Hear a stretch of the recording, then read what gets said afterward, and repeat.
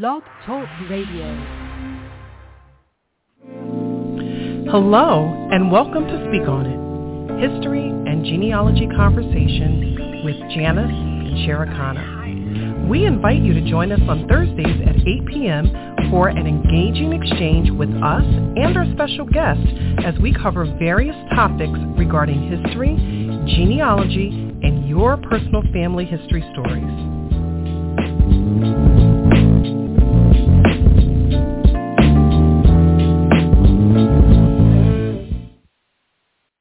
Hello, I'm Janice Gilliard. And I'm Cherekana Feliciano. Welcome to Speak On It, History and Genealogy Conversations with Janice and Cherekana. Our guest is Desi L.Campbell, Executive Director of the African American Experience. Desi Campbell is a family genealogist, educator, and entrepreneur. He is actively involved in researching, documenting, and preserving African American genealogy in North Carolina and several other states.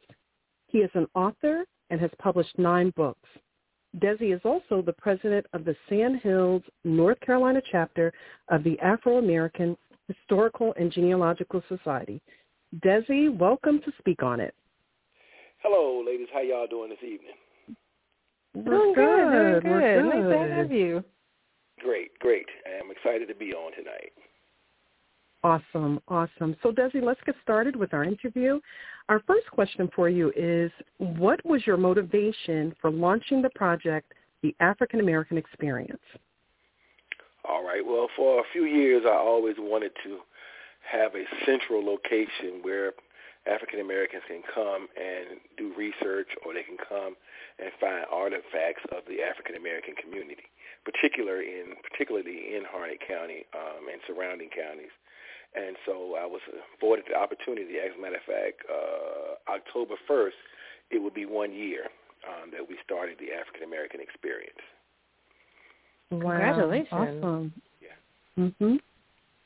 So, Desi, you've worked on a number of history and genealogy projects. Can you share and highlight some of the major projects, maybe about 2 or 3, that you've collaborated on with your local community, and describe your role on those projects? A couple of projects that I've worked on. One was the Wilkins Cemetery project, which we think may be the oldest cemetery, African American cemetery in Harnett County. They're trying to restore it and to clean it up. It's a very large cemetery. And so my job is to research those families of the tombstones we can find and try to connect the living people with the people that are buried there. That's one project. Another project is the home story, which is my mother's grandfather's side of the family. Recently completed that book about 7 or 8 months ago. About a year ago. And that family is from the Pender, Onslow, Duplin County side of of North Carolina, and I went down there so many times. I didn't even know this place existed. It's called Maple Hill. And if you go, it's between Jacksonville and Wilmington. And if you go down there, it's a very rural place. But everybody in the community pretty much is related, some more than once. And I went down there and I started collecting information and pictures and obituaries and trying to put this information together. And I have probably worked on that book for probably 10 or 15 years before I actually put it out. Wow. And every time I hear cemeteries, you definitely speak in my language. So that's really, really cool. Exciting projects. Can you share, before we move on to the next question, you mentioned the Rosenwald schools and the churches. Can you highlight that before we move on to our next question? Yes. Well, my thing in Harnett County, and I'm actually wrapping up something on the African American. It was called the African American Experience, Harnett County, and I'm going to wrap up that in probably the next few weeks. But I'm also starting one for Duplin County, which is another county, a couple of counties down from Harnett County. But what I've tried to do with the Rosenwald schools, I found some pictures of the old Rosenwald schools in Harnett County. And when I found those pictures, I was like, these churches most of the Rosenwald schools were sponsored by a church. So, and most of the schools were pretty much close to a church.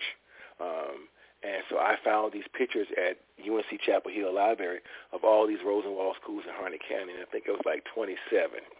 Also found the same schools in Duplin County. I think it's like 15 or 20 of those for Duplin County.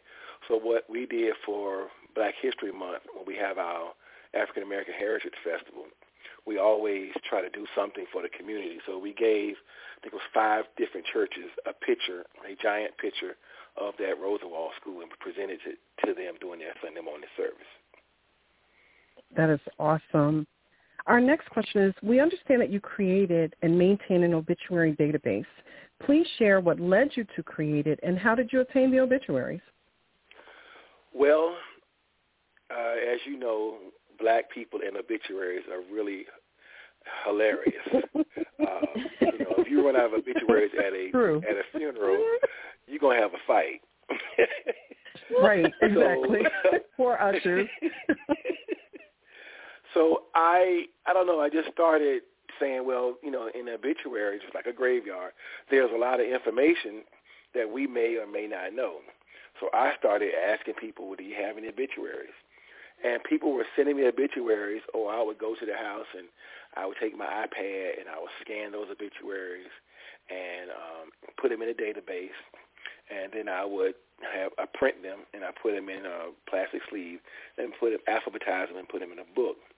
Little did I know, 5 or 6 years later, that I would have over 3,000 obituaries in my database. And one of my cousins, and people think think I'm exaggerating, but I got several cousins actually, that when you go to their house, they have a whole closet full of obituaries. So I go down there to the country, and this is in the country. I go down there, and I go early in the morning. I stay all day. I get out before it get dark because there's no street lights down there. I go down there, and I scan those obituaries, and there's just so much history in those obituaries that we didn't even know. So I started, just collecting them, and people would call me. Now I'm getting calls from everywhere. I got some obituaries I'm going to send you, and they would send them to me in the mail, or they would scan them and email them to me. And it's just not North Carolina. And we got obituaries from everywhere. And they're basically people that were, are in our families.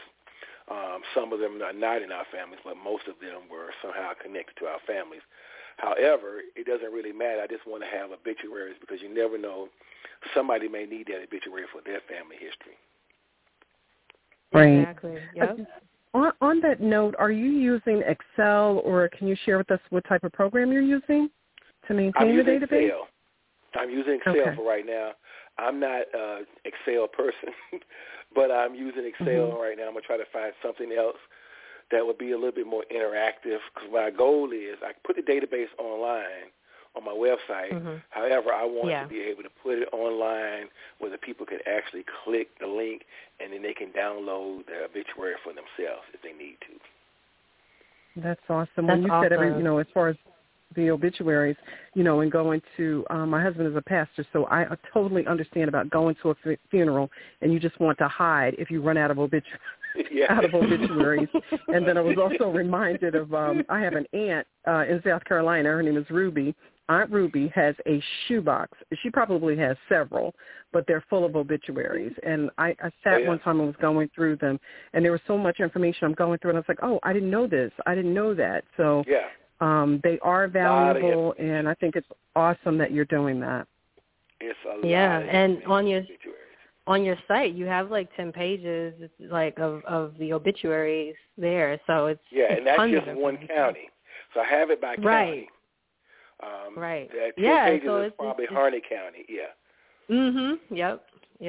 So you can learn a lot, listeners, from obituaries. Oh yeah, Don't throw them there's out. a lot of information. And I mean, somebody called me today and said you need to go see so and so because she got every obituary that everybody that ever died in that area. I said, get me her number. Wow. Yep. Yeah. That's how it should go. So besides obituaries, you're also a published author of 9 books. So can you tell us a little bit about the McNeil story, Harnett County Heritage, and also Let's Talk Genealogy for Kids? Okay. Well, the McNeil story is probably my favorite book. It has a very interesting story, and I tell one of my cousins who I pretty much work with to put this McNeil story together, that we have to be, somehow we got to tell this story.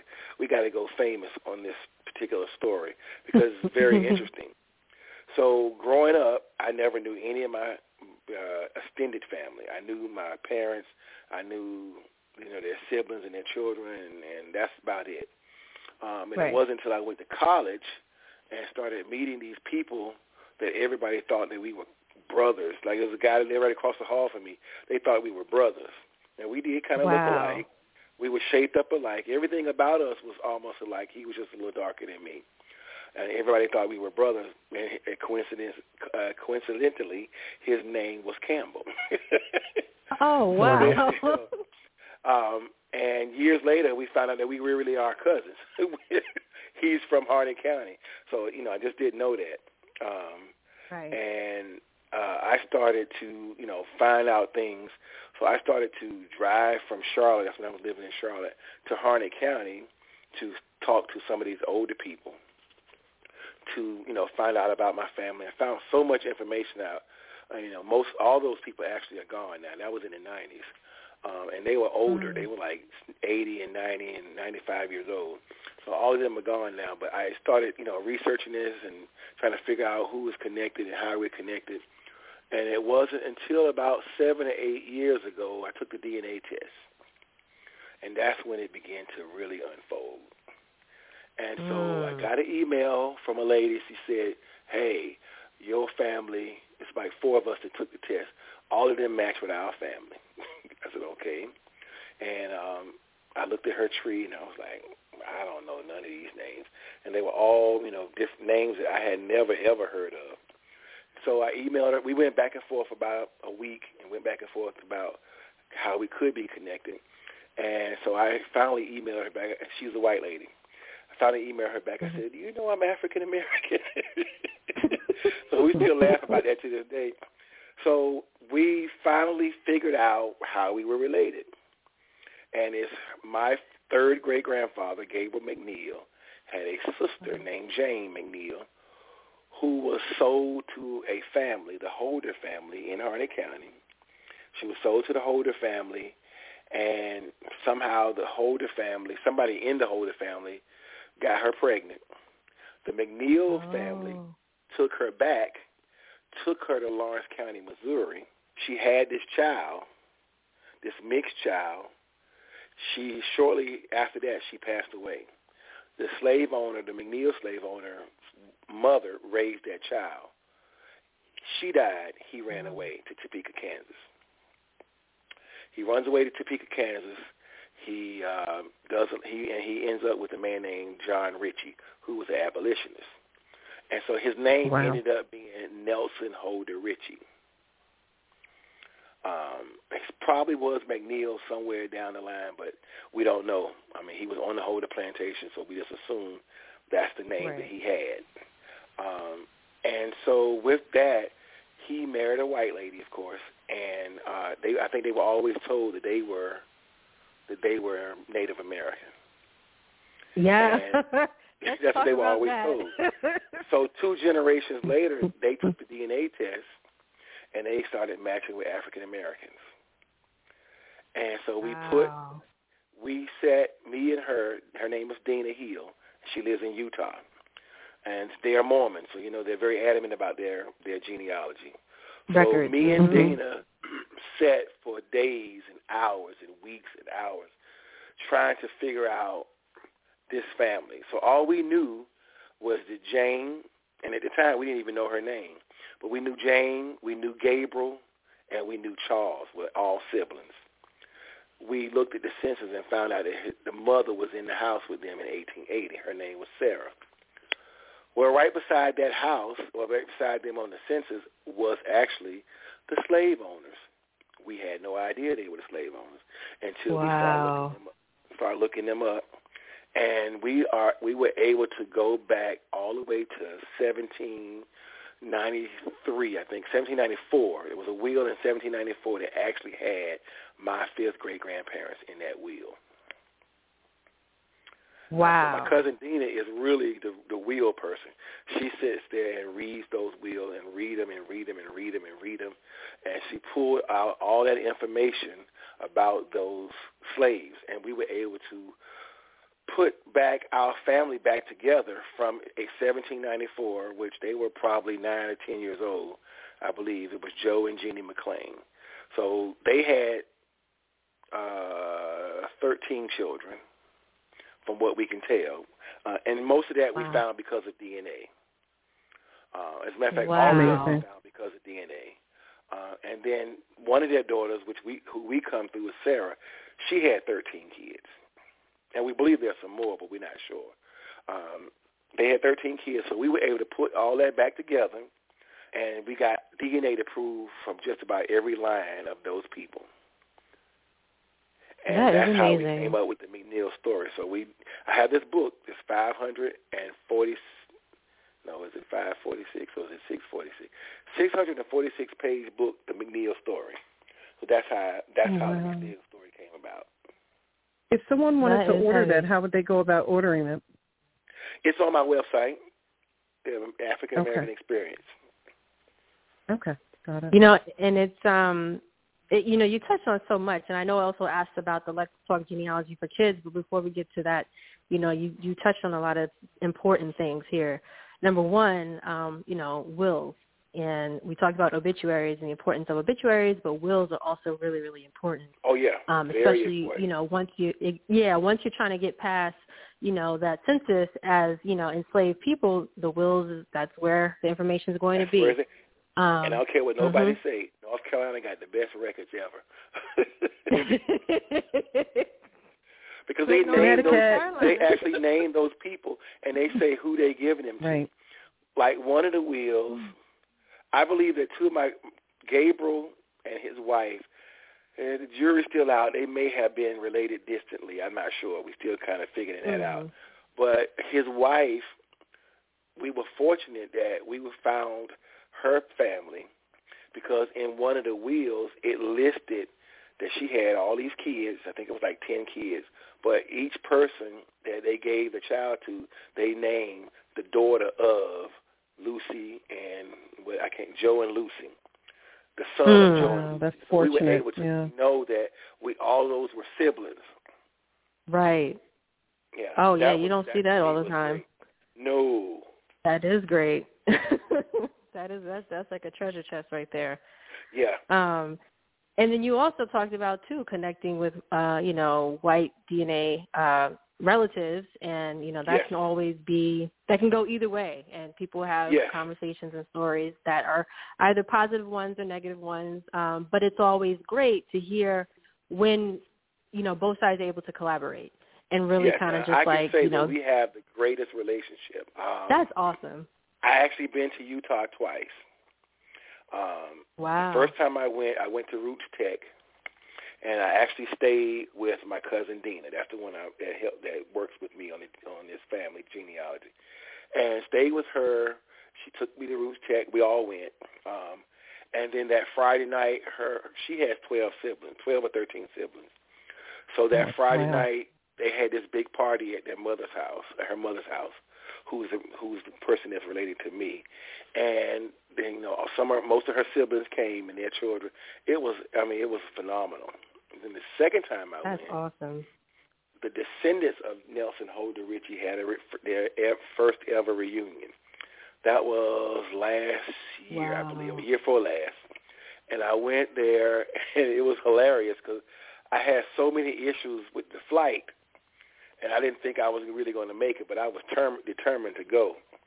And so I finally got there, and then they picked me up, took me. As soon as I got there, I had to go straight to the reunion. So when I walked in the door, everybody stood up and started clapping. So I turned around, like, who y'all clapping for? Well, we clapping for you. I said, for what? But it was just it was wonderful. It was very, very heart-touching. Well, that's awesome, and you were able to, get all this family history out of that connection, and so that's really, really important. And then the last thing I noticed that you touched on too was, for a lot of us who are, African American, we have often heard about, having Native American ancestry, and for some of us, it is in fact true.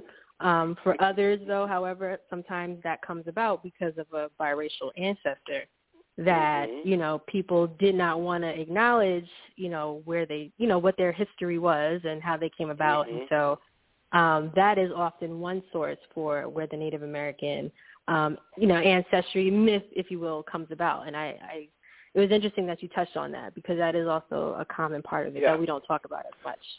Mm-hmm. Now, when I took the ancestry test, my mother, I took it first. My 90-year-old grandmother took it second. My mother took it third. My sister and my niece, all of us took the test. So when I took it first, I got 1% Native American. So me thinking 1%, that ain't nothing. I ain't even studying that. Well, my cousin Dina told me, say, go to GEDmatch and find out what chromosome you are Native American on, so that we can, we can figure out your Native American side of your family. So I said, okay. So I went to GEDmatch, and it told me that 11 of my chromosomes were Native Wow. American. I said, wow. That's kind of, wow. So I did my grandmother and my mother, and they have this same 11, which is very unusual. Only to find out later that my grandmother's great-grandparents on both sides of her family were Native American. I had no idea. Well, there you go. Nice. So you have both of the stories there. You have folks who are actually Native American, and then you have the other side of it where people are biracial, and then the Native American story comes in. So that's awesome. I got fussed out by a couple of my coworkers that took the test because they just knew they were Native American. And I encouraged them to take the test. Man, they came back to work when they got them results, and they wore me out. I was like, I ain't got nothing to do with that. Yeah. DNA can illuminate or frustrate. Yeah, but a lot of it is just mixed with black and white. Yeah. So, but that's not to discount people who do have, Native American ancestry, because it is, also more relevant than I think a lot of people realize too. Yeah. So can you also tell us about Let's Talk Genealogy for Kids? Let's Talk Genealogy. Of course, I'm a school teacher, so I like to work with kids. And I, for some reason, just came up with this idea one day, like, you know what, I do a lot with adults, but I want to do something with the kids to encourage them to get into genealogy. One reason is because once we're gone, somebody needs to take over and continue the research and continue the legacy of our families.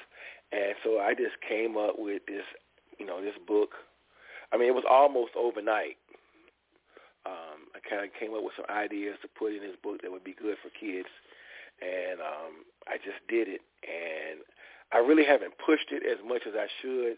So I said, once I get settled in the next couple of weeks, I was going to really, really push that book because I think it is a great idea. I'm even going to try to do like a Saturday class with kids. I did one class with a group of kids out of Maryland sometime, I think it was in February, and that was really, really great. So I was like, I need to do this again. They all had the book, and we went through the book, and they were pretty excited about it.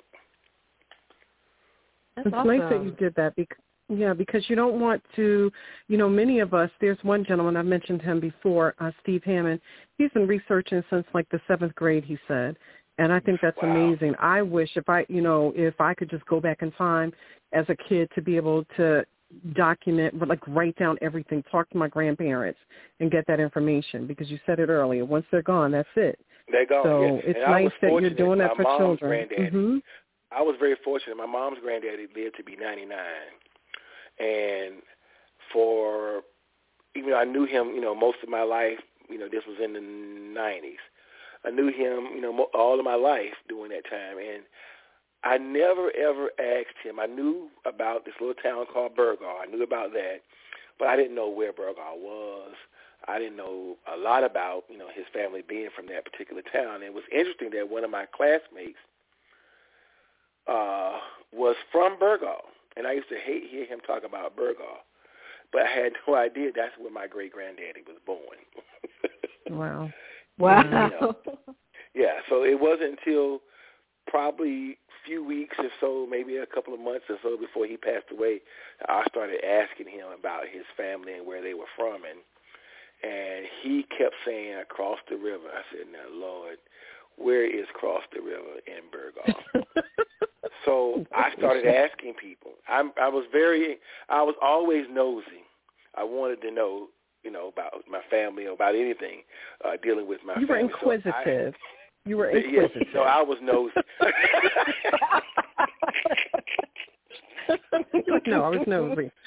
I was nosy. So because I didn't know, I really wanted to know, and so I started calling. He mentioned a few names. I said, well, let me see if I can find these people. Their last name was Holmes, and I called.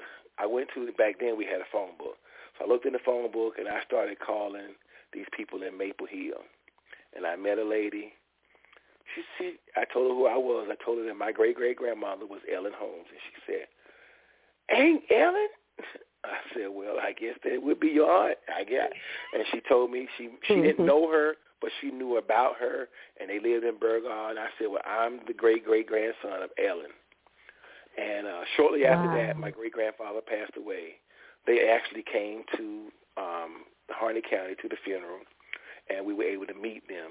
And the funny part is her husband is my cousin, and so is she.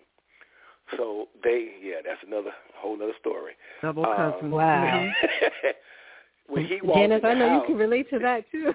Oh yes, the small towns, everybody's related. You see them getting married, and congratulations. And I'm sitting there going, cousin.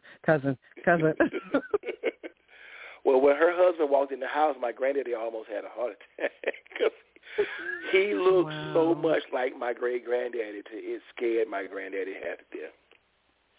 Mm. He said, I thought we left Mr. Edge out there to the graveyard. I said, oh, Lord. Oh. So, well, very interesting. All right. Desi, I can appreciate your approach to accomplishing your goals regarding your genealogy and history endeavors. Basically, from what I've observed, your attitude is, let's go, let's do this, or just do it. Get it done. Because the mission must be accomplished, right? So with that being said, please share some parting words and inspiration for our listeners. Well, parting words is please research your family, or please leave something for the generations to come. A lot of African Americans don't know where they came from. And it's important that they know where they came from so they know where they're going. Leave something for the children, the grandchildren, so that, and don't just do something or put it in writing so they can actually have something to go by, so they won't be going through what we're trying to go through by putting the family back together 200 years, 200 years later. You have something that you can pass down from generation to generation, and they can just continue that legacy on and on and on for years to come. That's beautiful. On that note, Desi, thank you so much for sharing with us and our listeners. For additional information regarding the African American experience, please visit www.africanamericanexperience.org. And as Desi explained, his store is there, so if you want to buy the books, they're all there. To our listeners, thank you for joining us. We look forward to sharing with you during our next segment. And please be sure to check out Speak On It on Facebook and Twitter. Speak On It, History and Genealogy Conversations with Janice and Cherekana is a podcast and is immediately available to listen to at your leisure. This show is sponsored by Bernice Bennett of Research at the National Archives and Beyond, Blog Talk Radio. Thank you.